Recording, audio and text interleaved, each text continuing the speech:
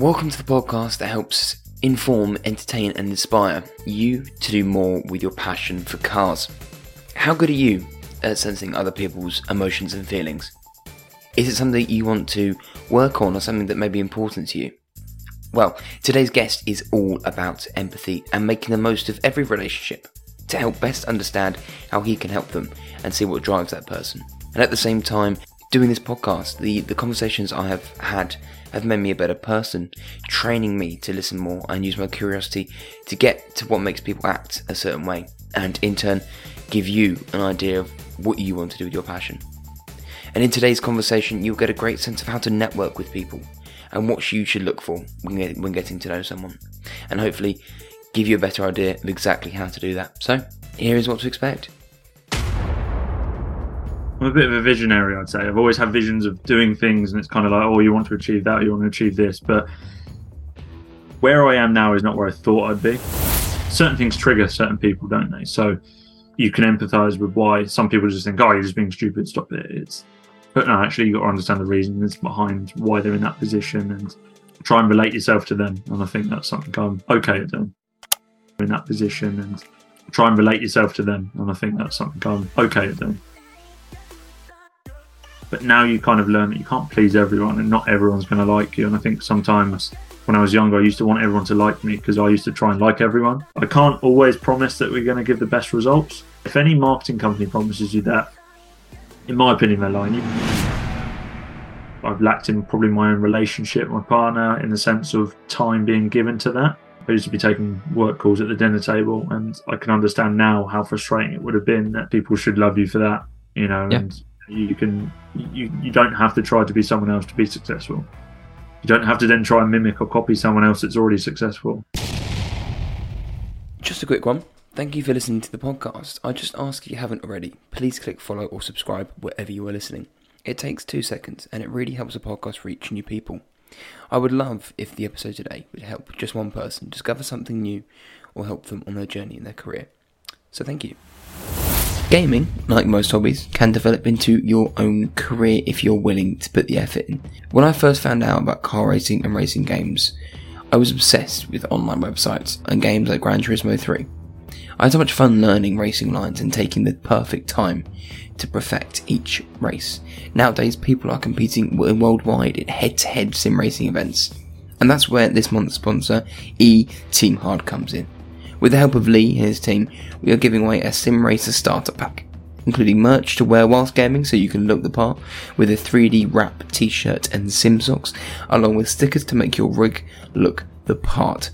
I can't believe I'm saying this, but you will be able to hear the sequential transmission with a headset from Meter Music. The giveaway starts November 7th and will run until the 30th of November, with the winner being announced on Friday the 2nd. So, just in time for Christmas, to give yourself or your favourite sim racer their very own present.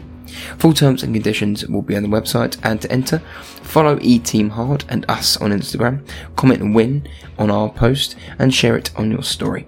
I look forward to seeing the winner and rocking the new merch and those headphones. I'm sure it will help you with your Apexes. Good luck. James, welcome to the podcast. How are we? Thank you. I'm good. How are you? I'm very good, thank you. And there's something I like to sort of figure out from a standpoint is like your background and the person you are today. What would I need to know about you as a kid growing up, or even as a young adult, that would give me context to who you are now? Oh, so you could go down the route of defining it as, oh, my name is James, I'm a hard worker, but that's just not the route I go down. I guess kind of what I am now is definitely shaped from what I was like as a kid in a lot of ways. I'd say I'm a bit of a visionary, I'd say. I've always had visions of doing things, and it's kind of like, oh, you want to achieve that, you want to achieve this. But where I am now is not where I thought I'd be. Yeah. But I'm not going to relate it too much to a job at this point. I've always been someone that's quite joyful, got along with a lot of people, built a lot of good connections. And I think as I was younger, I always found it really easy to kind of make friends with people. You know, you go on holiday and just make friends with everyone you can, just have a good time. And that's kind of followed me through, I guess, to maybe who I am today. Quite a joyful, I'd say charismatic sometimes. you know, person that, you know, cares and has a lot of empathy for people. I'm a very caring individual. I like to make sure that the people I'm working with and my friends and family are always looked after, and I like seeing a smile on people's face. Um, where that's kind of led me to my kind of role now, I guess, if we're relating it back to the job role. I didn't think I'd be where I am today. My original sort of thought process was I wanted to be in the aviation space, but now I'm in the automotive space, which is, I say automotive, but it's marketing essentially. Yeah. Um, but it's helped me build. I can see why I'm in this space now from my childhood because of the way that being an adult now, my childhood definitely kind of created what I am today, I guess, and kind of grown up through the teenage years of making friends and just being a good, I would say, communicator most of the time. I'm sure we have down days, but yeah, I'd say the kind of aspect of being happy, caring for a lot of individuals, understanding people's point of views and having a bit of empathy towards that, or trying to empathize where you can with people and have that understanding, has definitely led me to the point I am now, I guess. Yeah, it's brilliant. Brilliant to understand that sort of empathy was something you just have it as a kid, or do you reckon you picked it up from parents and people around you?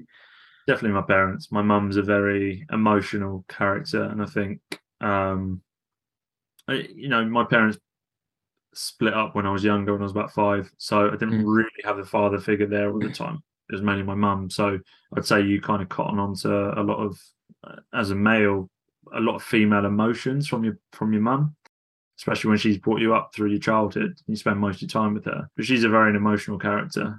Bless her, she gets easily upset and used to take heart to a lot of things. And I think going through that, I used to be like that as well. I used to take everything in a bit of a way that a lot of people didn't mean it, but you can empathize with why some people get upset easily, or Yeah. some certain things trigger certain people, don't they? So you can empathize with why some people just think, oh, you're just being stupid, stop it. But no, actually, you got to understand the reasons behind why they're in that position, and try and relate yourself to them. And I think that's something I'm okay at doing. Yeah, I think being exposed to that emotion early on, and especially going through what you did so young, it's at those early ages you're so exposed and so aware to what's going on around you that you pick up things like, I guess, the change in an emotion or someone's opinion of something based on how they feel. Yes, exactly. Yeah, I mean, so what changed if you were sort of this person that was picking up on emotion and feeling pretty sorry for everyone around you? What I mean, do you still carry that with you now? I think I've learned to control it a bit more. I used to be quite an emotional character. I think at school you get. I'm not going to go down the whole route of I was bullied at school, but I think everyone goes through a period at school where they're picked on. Some people Mm. maybe be lucky and don't, but I think it helps build you as a stronger character. And I used to take maybe things that people would say as a joke to heart too much, and it used to upset me a lot.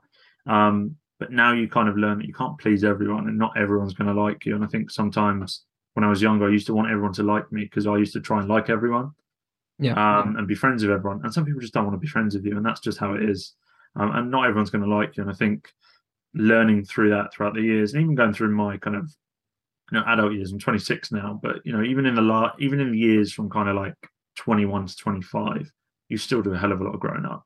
And you really learn, being an adult is a lot different from being a teenager and a child, in the way that things are dealt with. So yeah, I think it's changed, but I take the key elements from that and still utilize them in today's kind of day-to-day sort of role, I guess, and day-to-day character.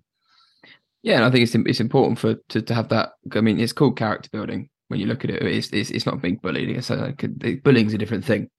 Like I Yeah, think yeah. it's important to build resistance up as a young person I because think I it's think good. Yeah, I think there's a lot of people. Some people. Would I say? I'd say that I was generally bullied at times by certain people. I'm sure that people have suffered with it from school, but I guess at the same time as well, it is character building because you have to build the resistance to it. At some point, yeah, rather sooner than later. Yeah, exactly. It's at least if you've experienced it, then you can kind of take it through to adult years, and it's the same thing. Not everyone's going to like you. You look at people like Elon Musk. Some people love him, some people hate him, but you can't fault what he's done, and what he's achieved. Yeah, and you mentioned that obviously having a passion for aviation early on. So Yeah. where did that start from? I'm interested in sort of the change from aviation to automotive. But as a young kid liking planes, where did that come from? It was a bit of a weird one actually because I had a bit of a mixture of both. So when I was younger, my dad's always been a kind of a technician or a mechanic, as you want to call it. He's worked for Ford for as long as I knew. He doesn't Yeah, work for them anymore, but he worked for them for like nearly 20 years, and he was like a master tech level, which is I think is one of the highest level techs you can yeah, be in the UK. And when I was younger, he obviously was around cars a lot, and we always used to be around that. Him himself was a very petrol head sort of aspect. So, my uncle would have, my great uncle would have like mini motos, and he was a motorbike rider. And then my dad got me into quad bikes, and I wanted a quad bike, and I managed, he bought me one when I was probably about 7 or 8, and I used to ride yeah. around a little 50cc. That kind of got me into cars. But then I don't know what happened. I remember flying for the first time. I'm thinking, this is it's kind of taking it to the next level, isn't it? It's taking engineering Yeah. to that next level. And then, yeah, I remember my dad getting Flight Simulator. I think it was like Flight Sim 2002 or something, or 2000. And I played it on his PC, and I was sucking into it then. That was it. And I remember from then onwards, I just had that aspiration of wanting to be a pilot. Um, and yeah, it kind of grew from there all the way through to university, even to my placement year, Yeah. which I then kind of fell into what I do now, which is a bit strange. But I guess I've always had a passion for both. I love cars, but I will always have passion for aviation. I think it's a completely, I think it's very well respected, because yeah, it's weird. It's not like the car scene, is it, where you can modify a car and go, oh, look at my car compared to yours. You don't get people going, look at my airplane versus yours. I don't know. You You might do. might. It depends if they're private jet owners, but you don't really tend to find too many people modifying airplanes, do you? I don't know. There's a lot you can do with airplanes, really, is there? Apart from the engine, but the Straight turbine. out. There you go. Yeah, it's always been that kind of mechanical engineering sort of power hungry sort of objects or things that kind of kept my interest in it, I guess. And so with school and having obviously going to university, so where was there a point that your school told you you could do something with your passion, and what was that like from a education point of view? Because the only reason I ask is for myself. I was always told that yes, you could be an engineer, yes, can you be a mechanic, Mm. but the steps to this is university and to do the degree process. And I was terrible at school. I had no academic prowess whatsoever. So I'm interested to find out from other people how you were told you could take that career path. Yeah, it's weird. So I don't think I actually ever really told my teachers what they never really took an interest, to be honest, about what you. I think I always just said I wanted to be a pilot, and that was it. And most of the time they go, "Yeah, well done. It's probably not going to happen. So just do this, and you can get there."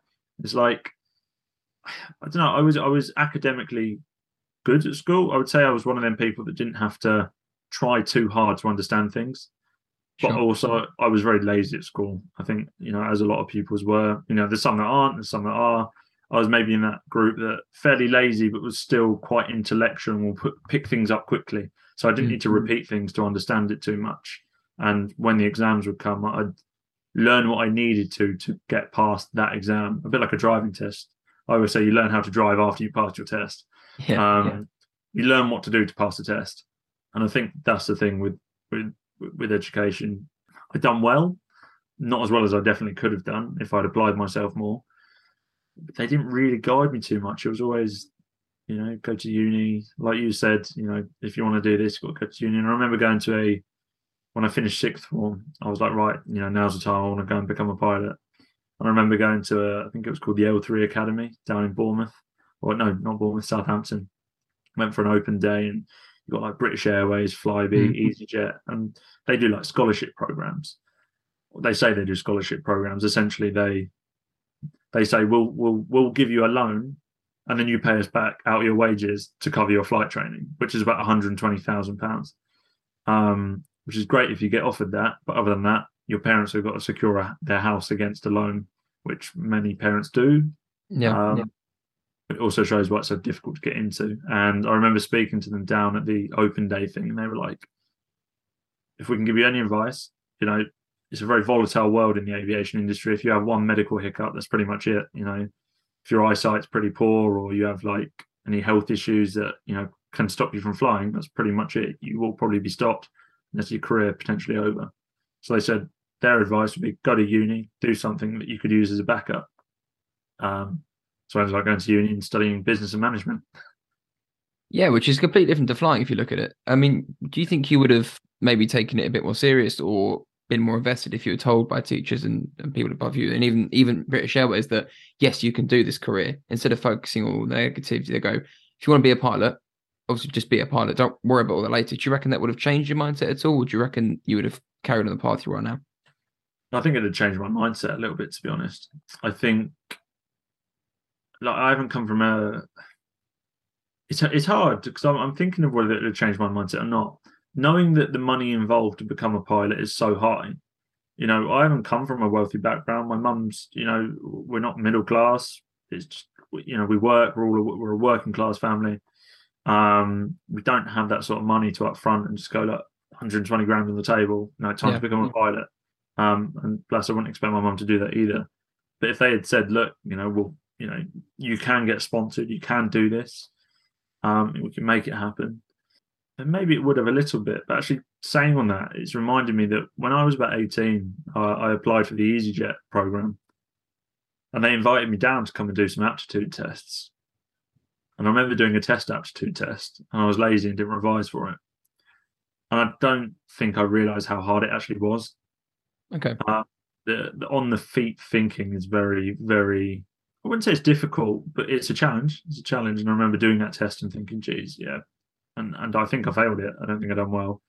I'd done a test one and thought, right, I probably could do it well if I practiced, but you have to pay £300 just to go and take the test. So it's like, well, they're inviting you down, but you still have to pay for it. And I think at that point I was like, you know what? I'm just going to go to university because it felt like the easy option at the time, which looking back on it probably wasn't the right way to look at it. But I wouldn't be here if I didn't take that option. Of course. The position I'm in now.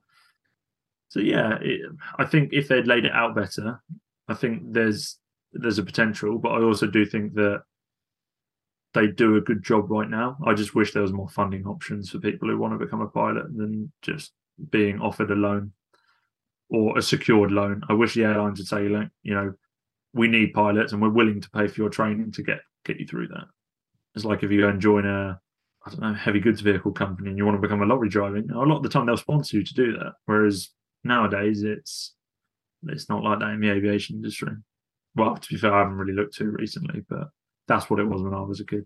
Yeah, it's what was projected to you when you were interested. So I mean, unless it's changed, we'll never know. I know that's what we look into it. But yeah, I mean, so you've taken the pilot thing and you've gone to business and management. Was this you mentioned money was a big thing for you. So was this the reason you wanted to do business management, or was this something you just thought, I know that would be good for later in life? If I was going to do something, it was going to revolve around making money. And that's one thing I've always been fairly good at, or trying to find ways. When I was younger, my mum would tell you the same thing. We used to have an alleyway down the side of our old house. It was like one of them sort of. It was a 1970s house. So you'd have like an alleyway that'd separate your house and theirs, or the next door neighbour, if they're connected, and it leads to the back garden. And I used to do a little car boot sale or a backyard sale, and I'd put all my stuff along the alleyway and stand out the front and like put a little sign up outside the house saying, yard sale if someone wanted to come. And sometimes I'd make £10. I'd be so happy. But I think it's always been in me to I've always liked giving something and getting something back in terms of like monetary value. And, and I think that's the way I enjoyed it. But I also found it a great way to like build connections with people and make new friends. Yeah. Because they'd buy something off you that they've got a passion for. I remember like selling the old 2006 like World Cup Germany, I think it was.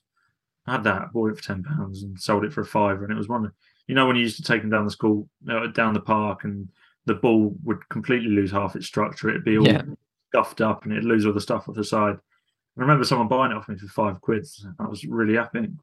ended up selling the ball to him and went down the park and played football after, with his now football that was mine.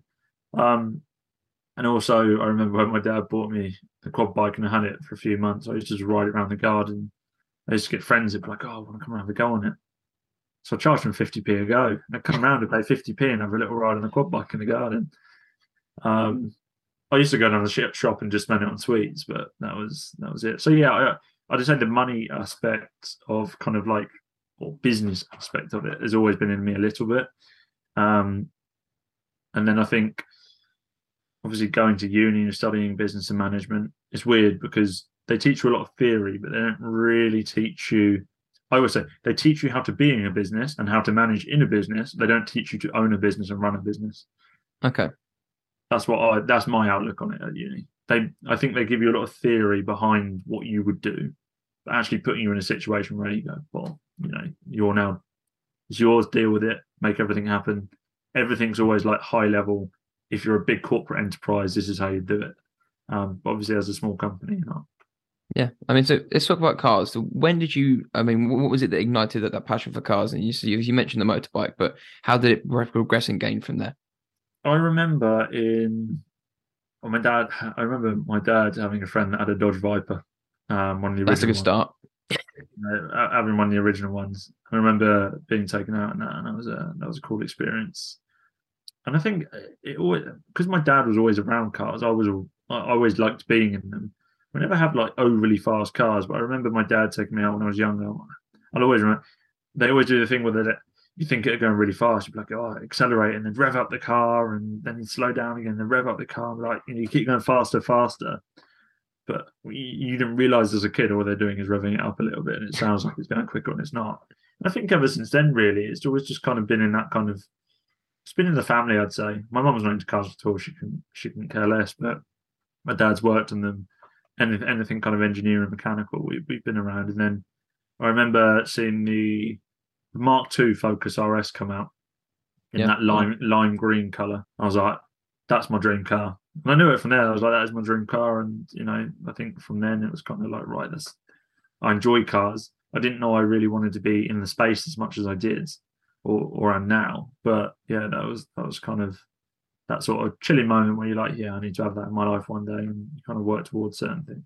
But I was always a Ford guy, still like Ford, but maybe not so much anymore. I mean, yeah, they're starting to go down a bit commercial, aren't they, with this what they're producing and sticking to what works instead of what they want to make. Yeah, so. I think, yeah, we can run through history of cars after soon, but it's an interesting one because I love my Fords. I still love the Fords that I had, but my experience with them was definitely ruined.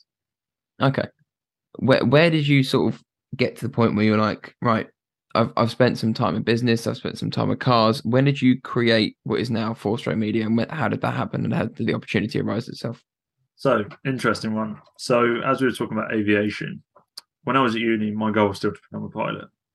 Until I got to my placement year, where I actually managed to get a placement at Heathrow Airport, working in their corporate head office called the Compass Centre, and I started in an area called baggage resilience, which was basically contingency planning for if the baggage systems would fail. Which sounds really boring, but it was actually quite interesting. And I've always tried to look for solutions for stuff like that, and well, I've always been a solution provider, I'd say. I always come up with crazy ideas and go, oh, you can do this. There was a few ideas that we came up with during that space. It was really, really fun. But I remember being introduced to the baggage operations director, and I was an intern at the time. And he just, oh, James, let's go for a coffee and just have a chat. Tell me about yourself. What do you enjoy doing? And at the time, I used to make flight simulator videos on YouTube, just tutorials on how to fly planes and make some little flights in movies and stuff. It might get watched by a couple of hundred people. I actually had a video that done like 200k once, which I was really impressed with. It was literally a tutorial on how to improve the performance of your PC for it. But yeah, essentially, I used to say to him, I enjoy making videos and watching YouTube and things like that. And he was like, "Oh, I'd love to see how we can get YouTube involved with baggage operations." I'm sat there thinking, who the hell really cares about seeing anything to do with the baggage system? But then I actually thought, probably a lot of people want to see the behind the scenes working of an airport and how it works. And first thing that comes to mind is like Toy Story when you talk about baggage systems and then go into a little thing. And it was like, yes, I'd love to see how we could get involved. And it sprung an idea in the conversation. I was like, I could invite some YouTubers down. I didn't, I wouldn't have even called them influencers at that point. It was just YouTubers to me. Invite some YouTubers down, get them do a behind the scenes tour of the baggage system at T5 or something. He's like, great idea, go and do it. So I was like, right, I've had this responsibility placed on me straight away. I was a little bit taken back. I was like, this is quite cool. I'm going to do this. And, I reached out to a couple of people that were on YouTube, and I had watched personally from a kind of flight sim base, simulation base, and said, look, would you be interested in coming down? And they're like, yeah. So we managed to organise, this behind the scenes tour of the baggage system, but because it's a very corporate place, Heathrow, as you'd expect, very, as I call it, some people would call it traditional, but I call them legacy-based businesses, maybe where they're not as up to the times as they probably should be for where they are. Sure. It has to go through procurement and things like that and get sign off from the marketing and PR team because you're inviting people in behind the scenes. Yeah. So they need to make sure that, and it's a very secure, like you have to get airside security clearance and everything like that. So they've got to do all the clearances on you through the government databases and things. I remember going to the marketing team / PR team, and they were like, oh, it's a great idea. What else could we do with it? And then we thought, why don't we turn it into an airport tour? So rather than going from just a baggage system, it turned into baggage system, air traffic control, airfield tour, driving around the airfield while the aircraft are live, going on top of Terminal 2 roof, just standing out in the open in the middle of the airport. And it was amazing. And, it was nice to kind of be in charge of that as an intern. Obviously, you're still working with the managers, but fundamentally, you were at the heart of making that happen. And funnily enough, I met a creator there that kind of I watched a lot of, quite a big creator, and we got talking. It was a nice relationship. We got talking, and then afterwards, I was sat there thinking, I was like, after we'd done all these tours and all the videos went live, and we looked at all the engagements and stuff, I was like, I could do this for a living. Actually, I really enjoyed that. Like, I always like giving people cool experiences or making things happen for people that put a smile on their face, and like to see people in their element that they'd never ever get to do. Like, it's not often you get invited by a big ass airport like Heathrow to say, come in behind the scenes and we'll drive you around. On the airfield, you can stand there 20 meters from the runway with your camera while they're taking off. Things like that, or go behind the scenes, and it was a nice experience to give them people that. And I thought, I could do this for a living. I really, really enjoyed it. And then I think maybe the lack of confidence in myself at the time, maybe I could have done it myself, but I kind of said to the creator that I kind of built this nice relationship with, and I said, I've got this cool idea, what do you think to it? It's like, brilliant idea. I said, well, do you want to be involved? He was like, yeah, sign me up. So we ended up co-founding the business together. He himself is still a full-time creator. I'm not going to name him because he likes to kind of stay under the radar. And he has involvement in the business, which is really, really nice. And he chips in his ideas, and we discuss a lot of things. But on the kind of forefront day to day, it's kind of me with the team. But that's kind of how it came about. And we kind of, it helped to utilize his channel size to be able to get to, some potential first ever clients. But that's essentially how Four Stroke started. But it was never called Four Stroke to begin with.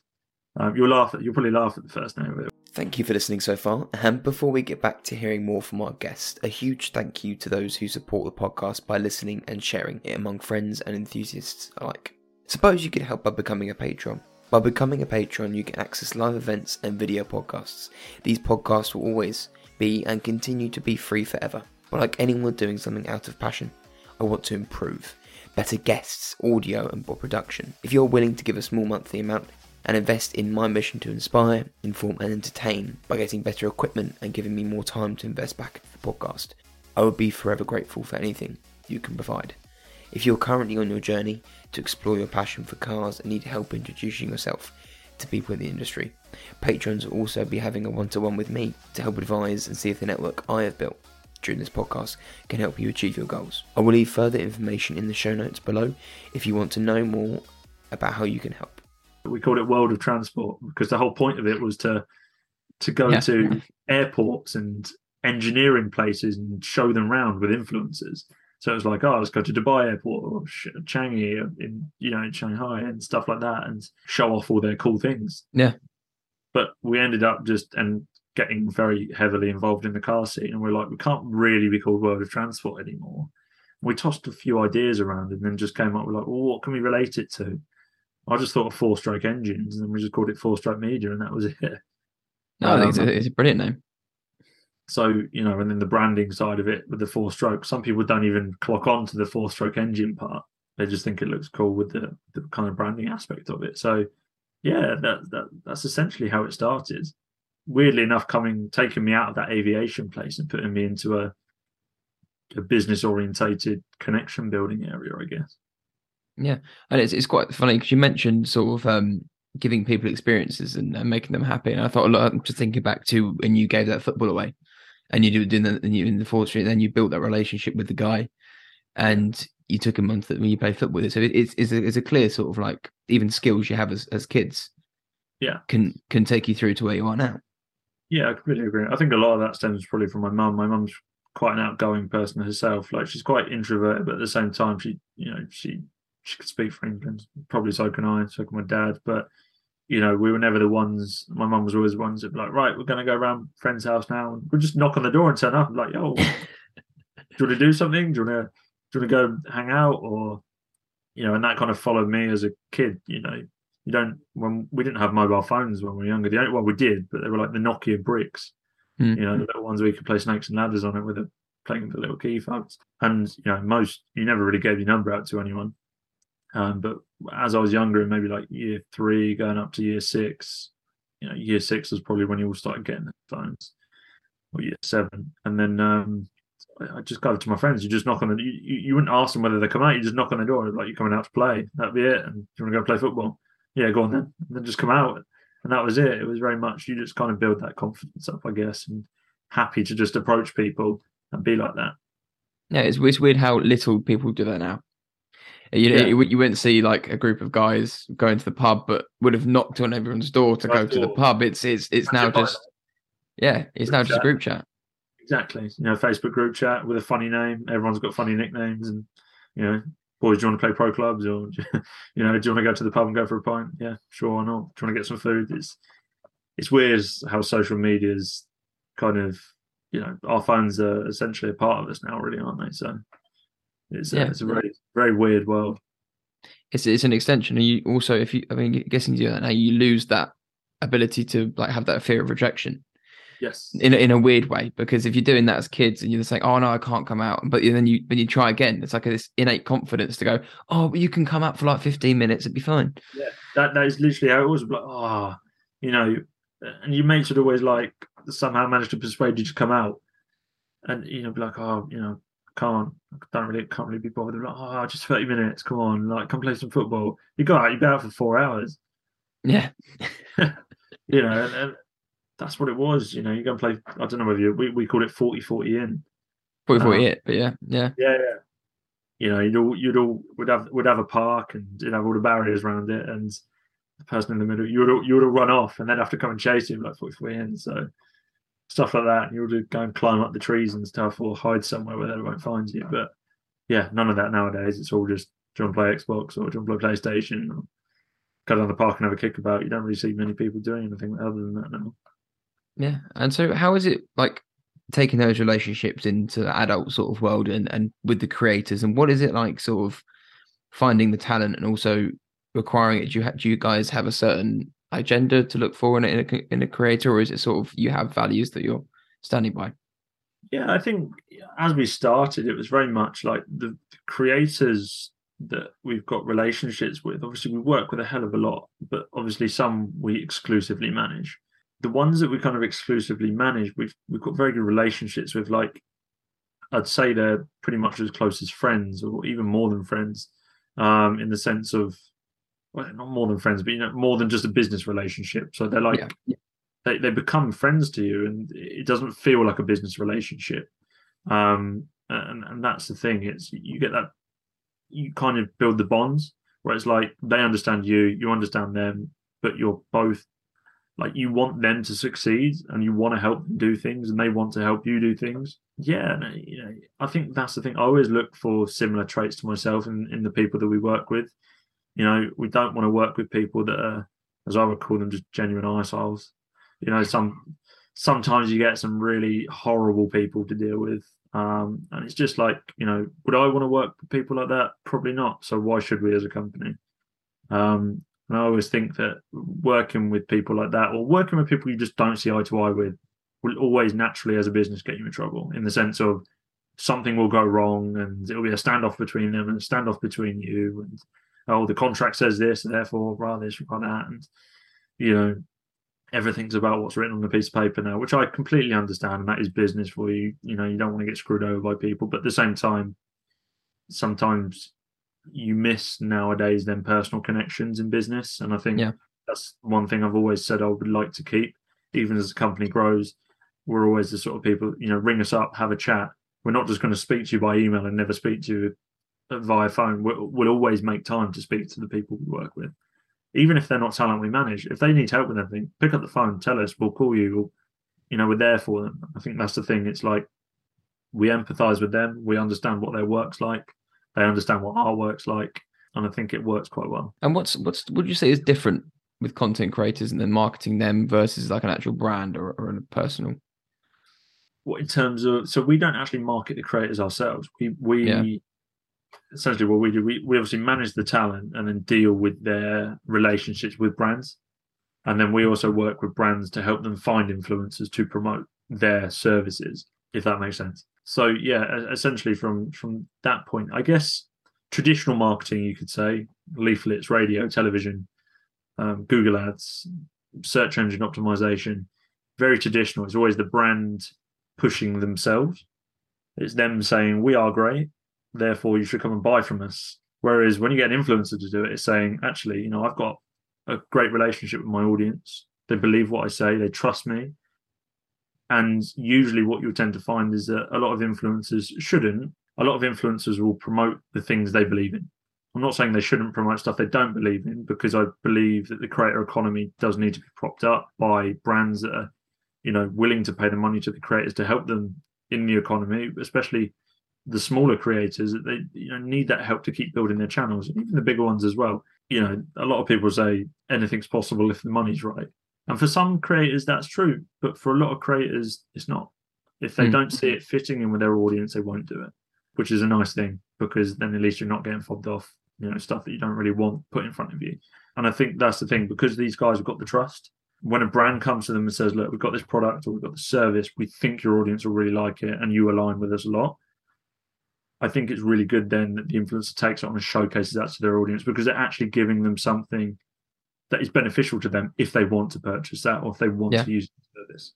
And I think that's the thing, is you're using an already targeted audience with someone who already has direct access to the target market that the brand wants, and also has built up that trust that allows them to kind of say, I think you should buy this or use it if you want to. I'm not saying you have to purchase it, but, here's a discount. If you want to buy it, I'm going to try and help you out here, getting you some money off, thanks to XYZ for partnering with me. And it's nice to see that brands are willing to then partner with then creators. And one thing I love to see nowadays is brand ambassadors that have come from a creator background.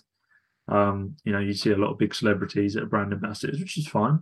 They've got huge followings, and it's nice to be associated with a high level individual, kind of celebrity, famous for that sort of stuff. But it's also nice when brands take in and look at the creators that are specific to their kind of target market, kind of say, we want to partner with you because we believe in the same values that you have with us. Yeah. And I think that's the main thing. And when did you sort of figure this out, that you could, obviously it was earlier on Heathrow that the connection was there, but when did you realize that this is the thing that people did for a living? When did you realize this is the thing that sort of you can make a decent living out of? Well, as of being a creator or starting a business, kind of bringing the people together? Starting a business and bringing the people together. I think when I saw what benefit, kind of Heathrow got, and the kind of feedback that the team saw from that, I think at that point it was kind of like, I think mainly because thoroughly I just enjoyed it. I just enjoyed giving people a really cool experience that they wouldn't have had otherwise. Mm. But then I realized actually a lot of brands pay for this stuff. So it's like, well, why not partner them up together and make a business out of it? Essentially, we get paid for our time and we get paid to bring the right people together and make sure that they work together well. And I get to do what I enjoy, which is bringing people together, and it supports my living at the same time. Yeah.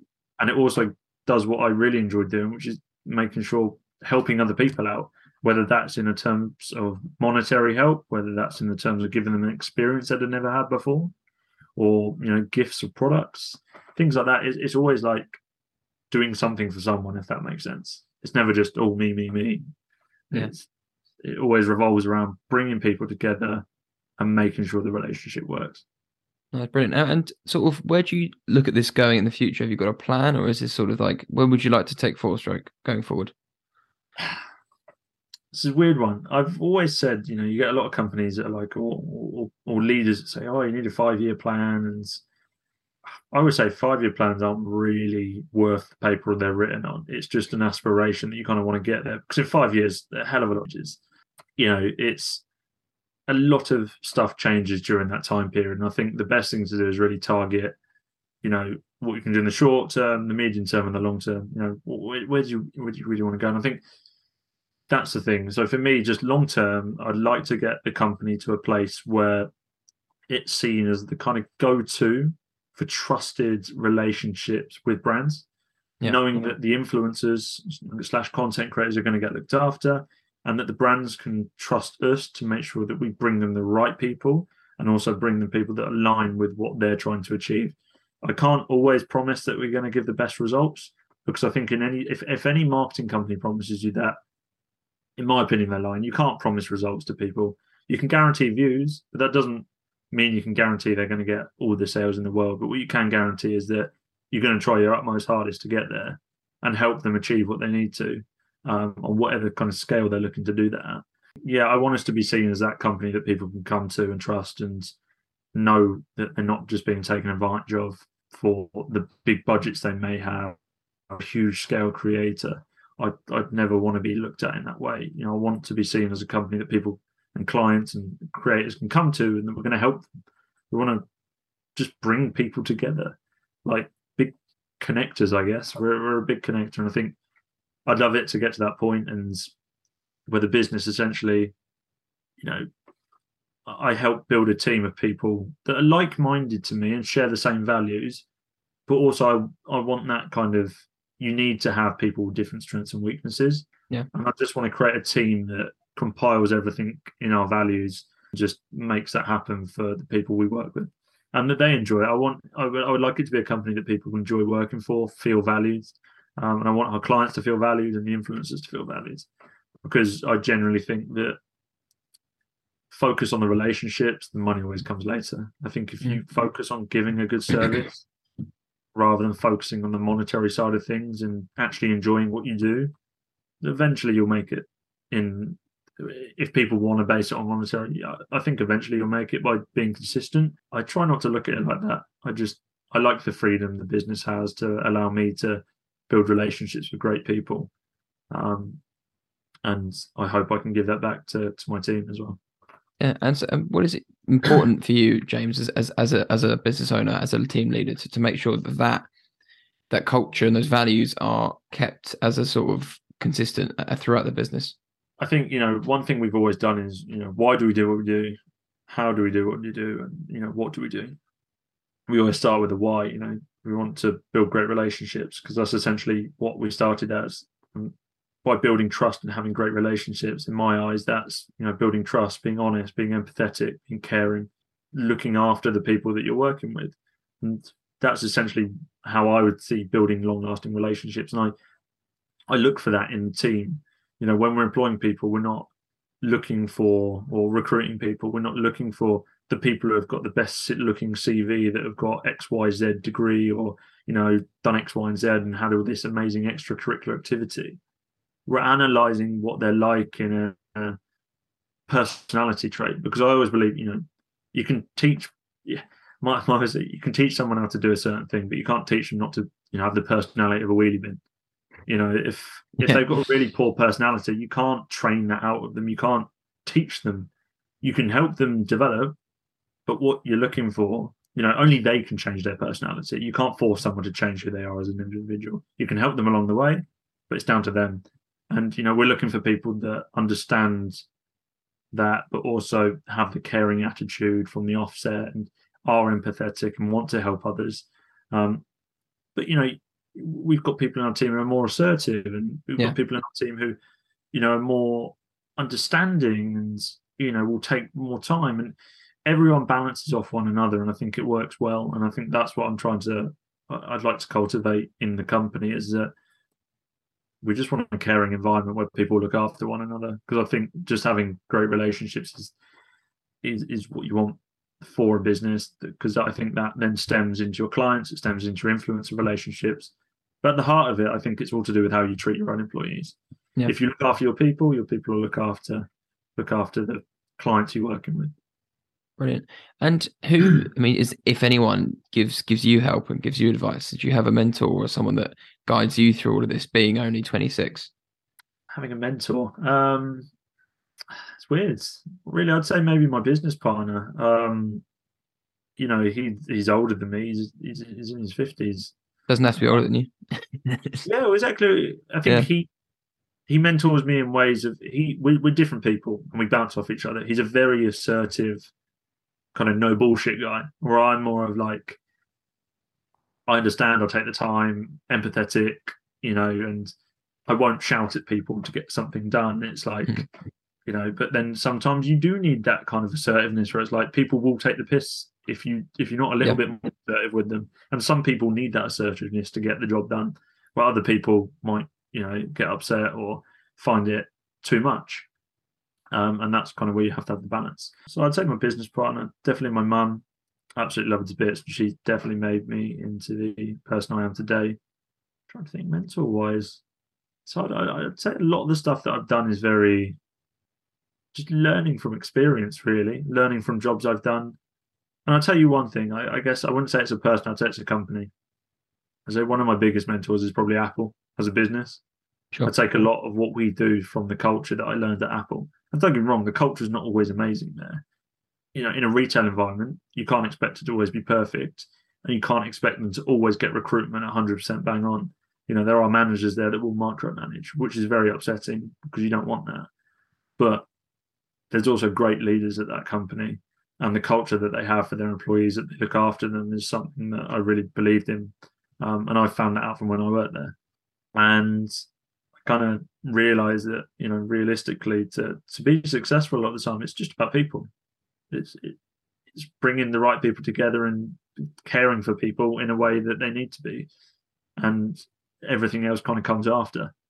I think it's always a byproduct of that sort of aspect. So yeah, it probably sounds like me droning on about the whole being caring stuff, but I generally think that's where a lot of it stemmed from, as well as a business point of view. It's come from that kind of Apple background. So maybe that mentored me in a way.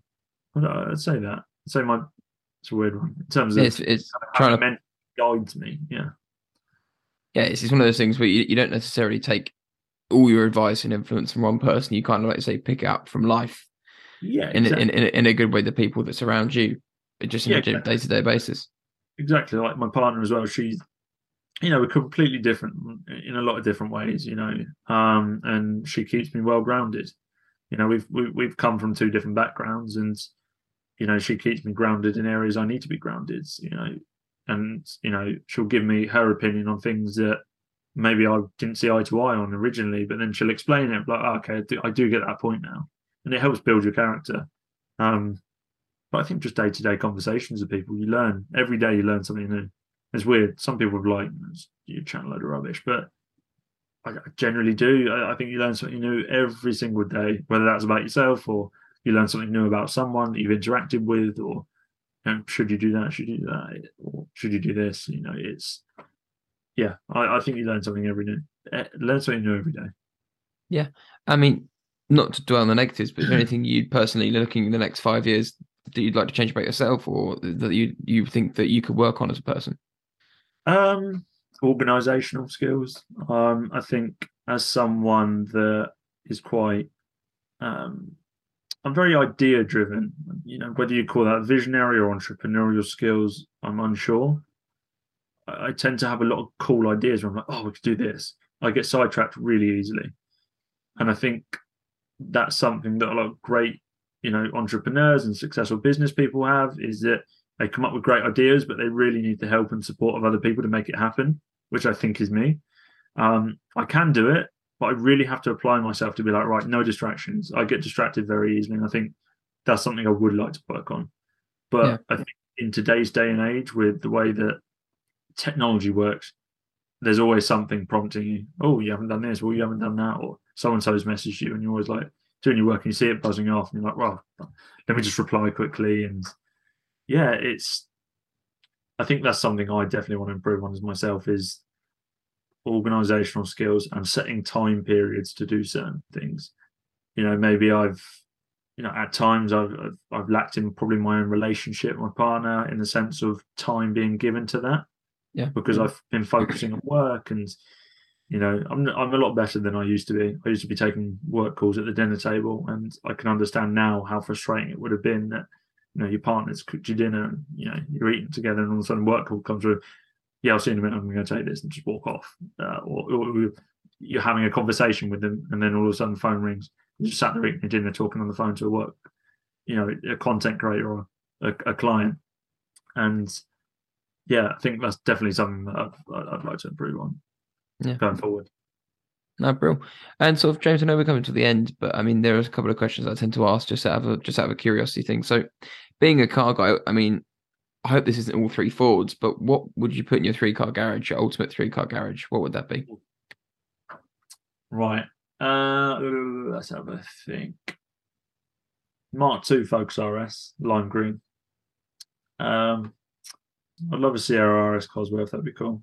I think it's coming from the Ford aspect, but I do love my German cars now. Probably say a Hurricane STO. Okay. Yeah. I'd say my car history is kind of leading up to that point at some point. So it's developed nicely. No, brilliant. And if you could take one car and drive it on any road or track, what would you take and where would you go?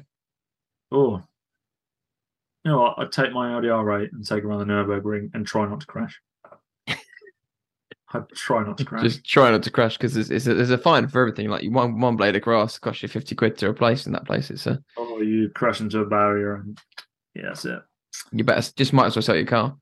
Exactly. I'm trying to think what else would I take? Going something that's not actually mine. I'd be intrigued to take like an Aston Martin Vulcan. Okay. Yeah. Vulcan AMR or something like that around a track, because I can imagine that is a cool piece of kit to drive. Really cool. Yeah, that and the Valkyrie I think would be interesting. Yeah, the Valkyrie I've heard is a bit of a weapon. I'll have to find out. Yeah. Yeah, exactly. Well, it's nice. Yeah, it's an interesting one. What about you? What's your car history? My car history is really sad for someone who likes cars. There's just two parts of me. There's a part of me that wants to buy cars that are fun. Yeah. But the other half of me is like, I've got to keep it down. So I've had an R53 Cooper S, which is fun. Very nice. That was fun. I did bits and bobs to that until it blew up on me twice. So I've had a Ford blow up on me, which we can go into if you would like. I mean, we can. I mean, why? Because my head gasket went. I don't know why, but yeah. Well, I had a Mark III Focus RS. I had the Nitros blue one, and I had it a month and a half, and it blew up on a drag strip. Well, it wasn't even a drag strip. We were there for a content creator's video, and the guy with the stock RS was like, "Oh, I bought mine tuned. It was a stage 2, but I bought it from a dealership. It was mount tuned, so it was meant to be like mount tuned. Okay, yeah. It meant to be Ford approved, but but I think they only actually offered the warranty up to the like M375 package, but mine was running like the M400. So weirdly enough, it was only 50 brake horsepower over stock, but I think they'd really increased the torque on the on the car, and it loved a good old bit of turbo boost. and I think they wound that up a lot. But the weird thing was with it is that I had it a month and a half, and we were filming. Funnily enough, it was for Hampshire Photography. Luke, one of our influencers, and he was doing the ultimate hot hatch drag race, and I come down just to help and support and be there. And one of the guys had the same car as me, but he just had it stock, and he was like, "I really want to see what it's like modified." So I was like, "Right, cool." Set the car up and let it warm up a little bit, up and down the drag strip, only a couple of times. Yeah. Lord, it must hit about 140 or something like that. And then, because we had a long stretch, I think we had, was it 140? Something around that. We had a long stretch of runway to use at the time. And on the way back, I revved it up. I was in fifth gear, and all of a sudden, the revs just went bosh. Yeah. And I was sat there, like, I was like, what is going on? And I was putting the throttle down, and it didn't even rev up. It just went null. And that was it. Turned out it had overfueled and melted the pistons. Oh, wow. So it required a whole new engine. Ford wouldn't pay out on the warranty. Mountjoy said it's not their problem. And luckily, because I bought it from a dealership and it wasn't Ford, they actually paid up for a whole new engine replacement, which was $10,000. I said to them, I'd be happy if you just pay $2,500 and I'll take the engine and get it forged. Yeah, I was like, just pay $2,500, I'll get it forged, and then I can get it M400X. So at least it's a bit more reliable then. But I was then without the car for another month and a half, which was really sad. And then I got it back and felt like I couldn't trust it anymore. So I had it for a year. I never felt like I could drive it to its full capability at that point. So yeah, it was a bit rubbish. And then I went German and then realised what cars are all about.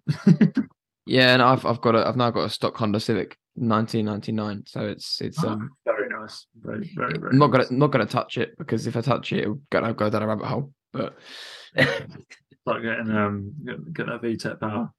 Yeah, well, it's more appreciation of it. I'm just gonna keep it so it goes up in value a bit and then sell it. So well, that's always the best. I've literally lost so much money on my current car because I'm in the process of selling it. But it's the fun of the drivers, and not the money side that makes cars what they are. So exactly. Cars are enjoyable, but I always think, and I think it was from Calvin Car Diaries who said something recently, and I couldn't agree with him more. It was about the want for the car is always the main feeling, but when you have that car, it just turns into a car, and you become used to it. And if I'm driving around now, the car is more for other people than it is yourself, really, in a lot of ways. Or maybe that's just how I view it. But it's nice seeing, the kids, and you'd imagine yourself when you were younger seeing a car like that and being like, geez. But because you see the same car every day, you just think it's normal at that point now. Well, not normal, it's normal to you. So then when you're out and about and other people see it, they're like, oh my God, supercar or whatnot, and, rev it up, and you're doing it for them. You're not really even doing it for yourself at that point in time. It's just, you've got to where you wanted to be with that car, which is getting it. And then maybe it just loses a bit of novelty. Maybe that's why they say a lot of money doesn't make you happy. Yeah. Well, that's one of those things that drive a car how it's meant to be driven, because you might inspire someone to have a passion for cars. Something like that. There's a phrase which I quite like.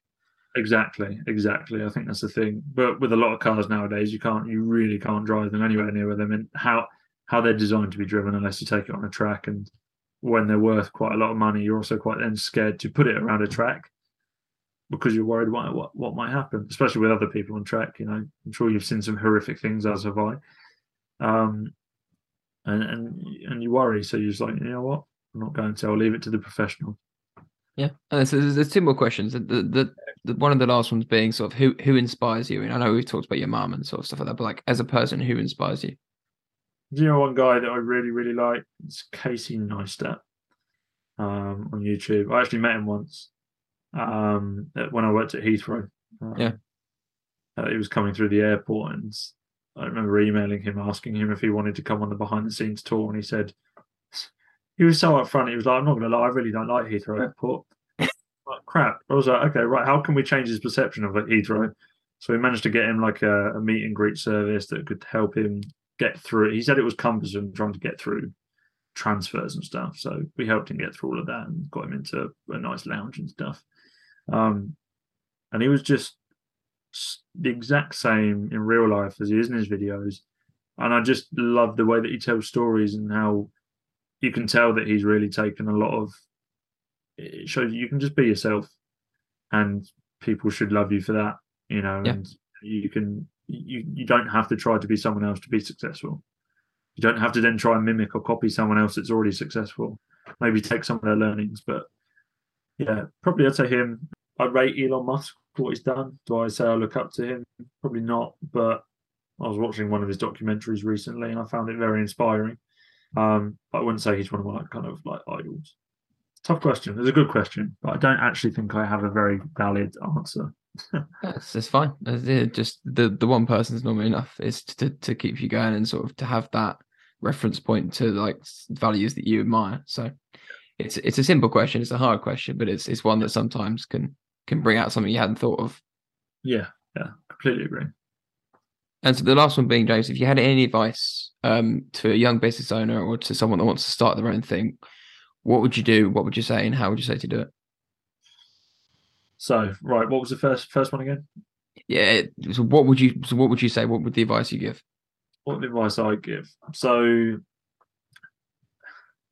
be yourself. Don't be too hard on yourself. Business is a funny old world, but focus on networking with the right people and focus on networking and building great relationships with the people that you want to be in that space. A lot of the time, it's not what you know, it's who you know. What you know helps, but who you know also helps a lot more, in my opinion. I think if you know the right people, they will, and you build great relationships with them, they can help you get to the point where you need to be. Because a lot of the time, you'll find with business owners, they want to help. And successful people, they want to help. They want to help other people on their journeys. Yeah, I'd say 100%. Network with the right people. Don't be afraid to just go and approach people. Just say hello. This is who I am. This is me. This is what I do. Would you be open for a chat? Just have a discussion. Like, can I learn some stuff? And always never think you're always right. You may sit there and think in a kind of environment where you're like, no, this guy's a buffoon, or this person's, saying the complete wrong things. Don't agree. Just try and take something out of what they've said and learn from it. But, don't just automatically think that you are correct. Always try and get other people's understanding on it to get a very balanced viewpoint. And I think that really helps to make good, crucial decisions. But yeah, don't be afraid and don't let money try it. The hardest thing I think for a lot of people is monetary stuff at the start. Don't get sucked into just doing a business to make money. Do it for the reason that you want to do something, whether that's you want more freedom, you don't want to work a 9 to 5, you want that bit more freedom. But there are jobs that don't work 9 to 5 because of freedom. But yeah, don't get sucked into the monetary stuff too early, and don't think that everything looks like it does on Instagram. I think that's a crucial thing. There's a lot of pressure, I think, on younger people right now, but it seems like these young people are really, really successful. A lot of the time they're not. A lot of the time it's showcasing a made-up lifestyle on Instagram, and they're only showing the best bits of it. Try your hardest not to just try and copy what they're doing or think that that's what you need to have to achieve success. A nice car and a big swanky house isn't the be all and end all. Yeah, I think that's the main thing. Just be you, be authentic, and try and just build great relationships with people, and they'll help you out. No, that's brilliant. I think that's it, James. I mean, thank you for taking so much of your time. Yeah, thank you for your time. Thank you. And if there's anything I can ever help with, or anyone views this and they want to have a chat, always open. Just give me a call, text, LinkedIn. I'll always try and get back to as fast as possible. Cool. And thank you for having me on. Yeah, no worries at all. It's funny how when I first started this podcast, I was determined to speak to people of high status. People who would selfishly make the podcast known because they had a bit of a following. But after today, I have realised the team of people behind that person makes them so relatable. You could be the funniest, most charismatic and exciting person in the world. Still, you don't know the right people, the message you want to convey and the story you want to tell can't reach the people it needs to most. And that's where companies like Fourstroke and fantastic people like James and his team come into play. I hope you understand more about the creator industry and the inner workings of the larger creator economy. Again, like I said, James, he's all about helping people and growing relationships. So if you have a question for him, ask him or a person like him. Because after all, if you don't take that plunge and make the connection, you might find you're still in the same place as last year. And if you are anything like me and have the drive to succeed or make something of yourself and you don't do it, it will drive you nuts. So, with that being said, my name is Harry and this is the Ignition Podcast. Thank you for listening. If you enjoyed today's or any of our other episodes, please share them with at least 3 people you know who are in the car trade, love cars, or just find them interesting. If we can get one more person to listen, then that's one more person in my mission to help inspire people to do more with their passion for cars. Gaming, like most hobbies, can develop into your own career if you're willing to put the effort in. When I first found out about car racing and racing games, I was obsessed with online websites and games like Gran Turismo 3. I had so much fun learning racing lines and taking the perfect time to perfect each race. Nowadays, people are competing worldwide in head-to-head sim racing events. And that's where this month's sponsor, Team Hard, comes in. With the help of Lee and his team, we are giving away a Sim Racer starter pack, including merch to wear whilst gaming so you can look the part, with a 3D wrap t-shirt and sim socks, along with stickers to make your rig look the part. I can't believe I'm saying this, but you will be able to hear the sequential transmission with a headset from Meter Music. The giveaway starts November 7th and will run until the 30th of November, with the winner being announced on Friday the 2nd. So, just in time for Christmas, to give yourself or your favourite sim racer their very own present. Full terms and conditions will be on the website, and to enter, follow Team Hard and us on Instagram, comment and win on our post, and share it on your story. I look forward to seeing the winner and rocking the new merch and those headphones. I'm sure it will help you with your Apexes. Good luck.